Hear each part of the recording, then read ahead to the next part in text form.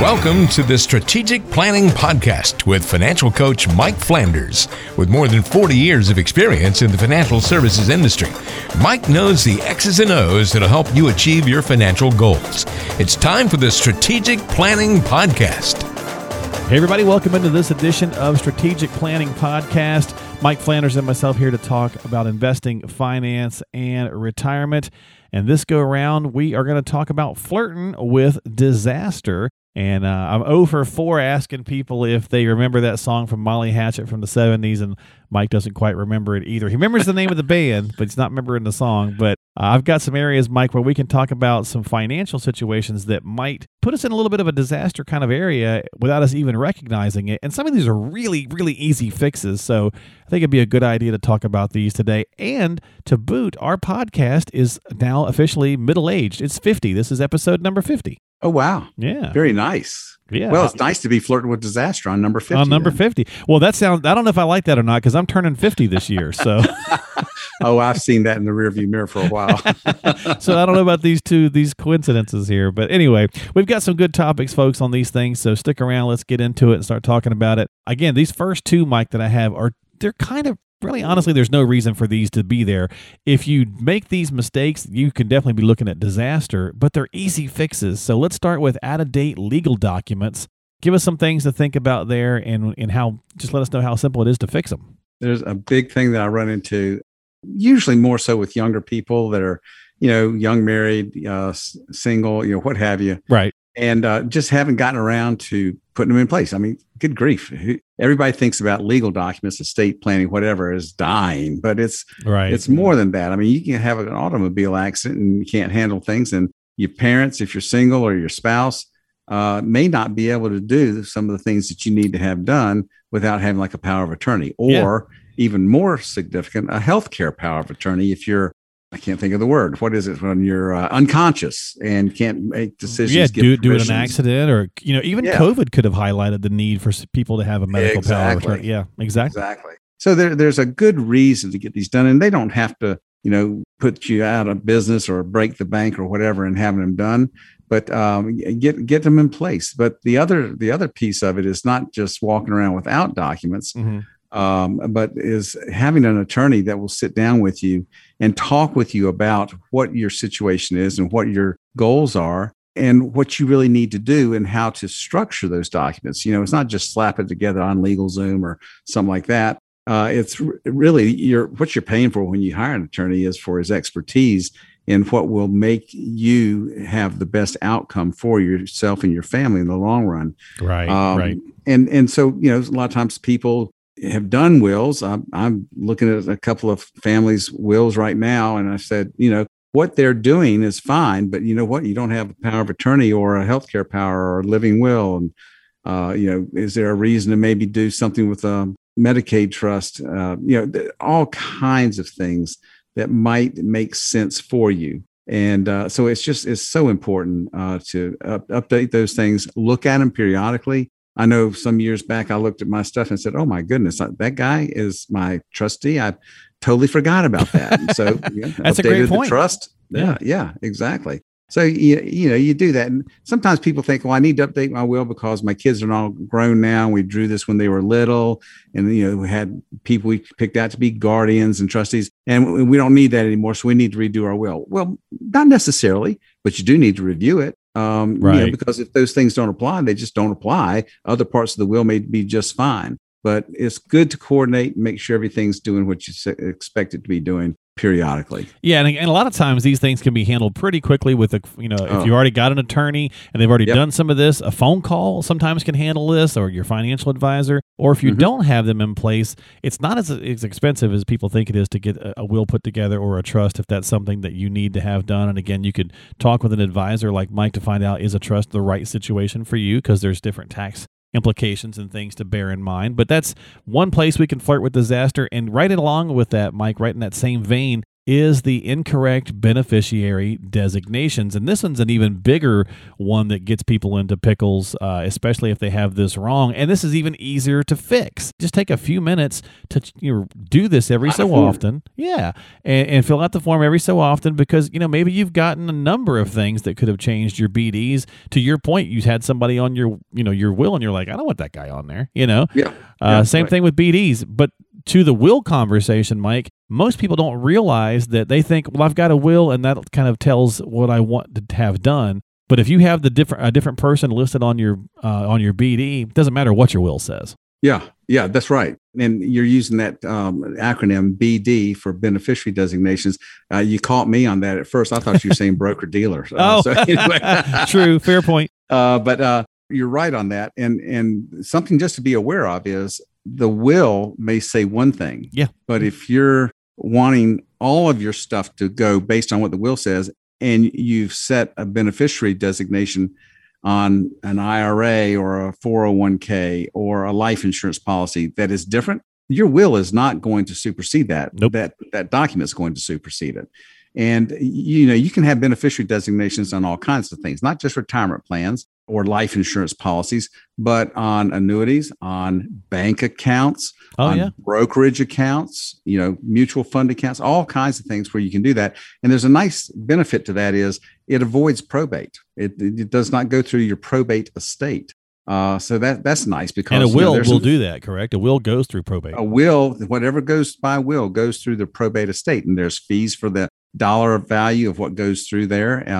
Other ways to avoid, by the way, just while we're talking about that probate aspect is ownership. Joint ownership with the rights of survivorship avoids probate. There's a lot of different things. Again, why it's so important to get with an attorney to make sure you're doing this stuff right.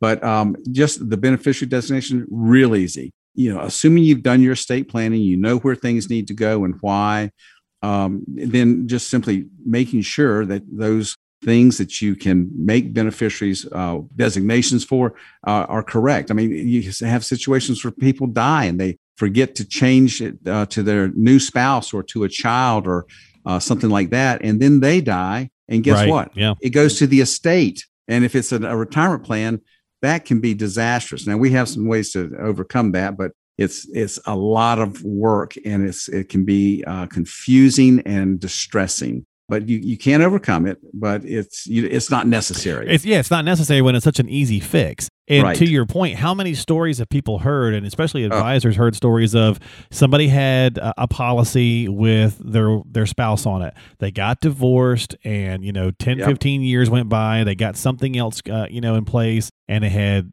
half of their stuff with their new spouse and a few things that they had totally forgotten about with their old spouse. And to your point, they pass away, and now you've got this contentious moment, and again, it takes 5 minutes. An advisor, Mike, taught me an interesting way to remember some things. He said, if you have a couple of the D's happen, take a look at your beneficiary designations. If you have a death, if you have a divorce, if you have a disability, or at the very least, if you have a new decade come upon you, right? Yes. Check them and see. Now, if you're working with an advisor, Mike, should they be bringing that up to you periodically, or should we be bringing it up to our advisor? Because obviously they're not going to know the total ins and outs of our life. It's kind of on us, but a good advisor should also say, hey, has anything changed in the last, year or two? Exactly. Okay. Yeah. Whenever you're doing a review and that sort of thing, or just talking, make sure. I mean, I try and know a lot of what's going on with my clients, but sometimes they do things and I'm just not aware of it. Right, sure. You just we got to talk about it and make sure that everything's up to date. So yes, it is something that should be brought up periodically and reviewed. And it's a quick, easy fix for this one, folks. So there's really no reason to run into some of those legal battles that can happen if you just take 5 minutes annually or every couple of years to change some things, or just again when a big life event happens. All right, so another place where we're flirting with disaster. Now, those first two are kind of easy fixes, Mike, I think, but this next one could be a little more complicated, but it still can be done and probably should be done because we are staring down the barrel of a big ticking tax time bomb. Matter of fact, I just saw a report that said the government's portion, the taxable amount that they could or will be collecting from the retirement accounts in America, totals up to something like $40 trillion. And they're drooling over that. Right. I mean, that takes care of the deficit and a lot of things, but that's also money that's been these tax deferred accounts, right? That's these 401ks, traditional IRAs, and they're just sitting there growing and growing. And so it's only going to get bigger and bigger. Yeah, it is. And by the way, it wouldn't take care of the deficit; it would just help them spend more money. Well, that's probably fair. Yeah. But no, seriously, yeah. I mean, it's wonderful to have that tax deduction for current contributions to a tax deferred retirement plan, and a non-qualified annuity, all those kinds of things. But you do have to pay the piper at some point, and it's ordinary income tax that you pay on that stuff. It's worthwhile to sit down and look at what are you looking at when you're considering, number one, what's the potential value with continuing contributions and earnings on those tax deferred accounts at the time you're going to start using them, right, so that you can back into, well, what's the income going to be, and then do a tax return with current tax situations.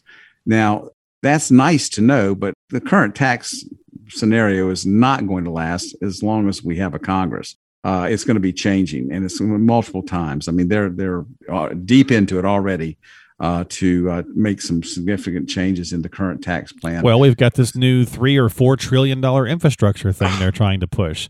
Yeah, that exactly. pushes over $30 trillion. So, yeah, I mean, are we mortgaging our future, our kids, our grandkids, or our great-grandkids? Somebody's future is being mortgaged here. Yeah. You know? Oh, yeah. And the problem is, though, that like we're talking about, is the tax rate may be low right now. It's supposed to expire at the end of 2025, but I don't think it'll make it that expire long. before then. Yeah. Be changed at least. And if tax rates are higher later, and you're going to pay taxes on this money later at higher rates, sometimes it's worthwhile to consider, how might I take that money and move it into a tax-free scenario, like through a Roth conversion or what's called a 72T payout option. There's a variety of ways to look at doing that. We've done some things with folks where we've combined some strategies, like, for instance, doing some Roth conversion and at the same time selling some stock to create a little bit of capital gain, so that you get capital gain tax treatment on the calculation. Take some losses at the same time. If you want to throw in trying to get a subsidy on your marketplace health insurance and make all that work, you can do all kind of cool things. But that's the whole point of having it's some planning, some strategy, right? Yep, have a good strategy in place for this. And often, Mike, when people are thinking about the tax scenario, if they do want to do conversions, just bear in mind, you're thinking, hey, I've got all this money sitting there, and that's a great point. I really want to start moving some of this to, I want to pay the taxes now while it is lower. Right. Again, work with your advisor, because you don't want to do too much at one time either. You want to do this gradually, because otherwise you will kick yourself up a tax bracket and you'll have some other problems. So you want to make sure that you're working with an advisor on a good strategy to do these conversions, if that's what's on your plate. Yeah, you want to take advantage of those marginal brackets and just fill up the bracket you're in, but don't jump into one that's going to bump you up 8 or 10 percentage points on your tax rates. Exactly. Yeah, you wouldn't be very happy about that. So, no. All right. So moving along nicely here with our flirting with disaster. Again, a little more complicated on the tax time bomb, but there are solutions out there. So having a good strategy in place can go a long way. Plan for long-term care expenses. Definitely going to be the toughest one probably on this list, Mike, is that often I think most people's plan for long-term care consists of them sticking their fingers in their ears and shouting really loud that it won't happen to them. And that's not really going to work. So how do we go about avoiding, hopefully, I mean, it is what it is, right? What is it? 2 out of every 3 people, 7 out of every 10, whatever number you want to go with, are going to have some sort of a long-term care event. How can we stave off disaster by planning for long-term care? Right. And it's typically lasts an average of 2.5 years, but there's a lot of evidence that it lasts longer than that if you're in a situation as a person needing skilled care at older ages. There's in those numbers younger people that have long-term care situations because of accidents and rehabs and things like that bring that average down a little bit. Yeah, dementia, I think, is 8 to 10 years, I believe. If you're, I mean, I have had several grandparents that were in nursing care, skilled nursing care, for those kinds of time frames, and the prices on those are higher than regular as well. So it's quite costly. Very much so. So the thing that you want to consider is, some people want to make sure that they can stay where they want to stay. Others are not as concerned about that. And they say, just put me wherever I need to put me. When it comes time to actually do that, The decision might feel like it was one of those pick up your dribble things, like we talked about a couple of weeks ago with the last podcast.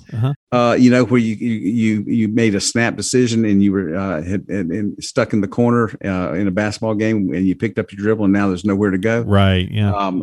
Make the plan early. I mean, my wife and I, we bought coverage when we were 45 years old, some long-term care insurance. We'd been paying for it for a long time, but we're paying a lot less than we'd have to pay if we bought it right now.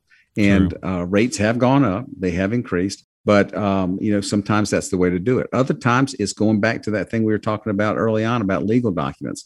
There are some ways to protect some assets so that you can have long-term care taken care of in other ways than having to pay for it out of your own pocket or having insurance. I like the insurance solution. It gives me all the cards to make the decision of, do I want to have care at home?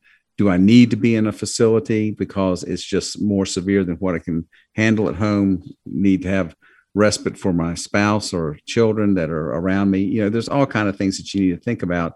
And you're really doing this. You're making these plans, not just for yourself, but it's for the other people that would take care of you. Yeah, that's a great point. Yeah, that's a great point. Because a lot of times what happens in that situation, Mike, based on what you were just saying, is that an event will happen to one of us and it'll deplete the retirement. And the other person is now left with very little for their own retirement, or maybe even completely broke. So It can be a real bad situation. Again, a disaster. And so don't flirt with it. Certainly do some things to get around it and start planning ahead of time. And that's really what it comes down to, is planning ahead of time. All of these things can be avoided if you put a little preparation, a little thought into it. And that's why we turn to a professional. Maybe it's not our thing. Maybe we don't understand it. Maybe it's too complicated. Whatever that might be, well, that's why you turn to a professional who does it every day, so they can help you through the rougher patches to kind of smooth out some of those edges, if you will. So I think that's going to do it for us this week, Mike. I think that's a pretty good topic. I certainly hope you enjoyed it. I appreciate your time shining some light on these things. Oh, yeah. It's always fun thinking about these things because, it's just so worthwhile to spend just a little bit of time today. They say that people spend more time planning their vacations than they do planning their future retirement and their life. Yep. So it's good. It's good to sit down and think about these things. And I love sitting with people and talking about it. I mean, they're not always the most fun topics, but they're certainly going to be, it's going to be more fun to do it now than it would be have to deal with the ramifications later, because it's going to be absolutely no fun at all. It's like paying off debt. Exactly. You pay off debt, and now you got the freedom that you don't have to deal with servicing debt or all that cost. You're taking the big stress ball off of you. Exactly. So, folks, that's going to do it this week. Don't flirt with disaster. Have a conversation with Mike if you need some help. Get on his calendar for a chat, 336-668-4338. That's how you can call him, 336-668-4338, or stop by the website, spcinvesting.com for Strategic Planning Corporation, spcinvesting.com. Mike, my friend, have yourself a great week. I will talk to you next time. It will be November. As a matter of fact, today is tax day. Even though you got a reprieve, right? You got an extra month. We all got an extra month this year. Now. Yeah, that's right. So I will. I'll let you get back to the taxes, and I will see you in May. Sounds good. Thank you so much, Mark. Look forward to it. Absolutely. We'll talk to you next time, folks. Right here on Strategic Planning with Mike Flanders.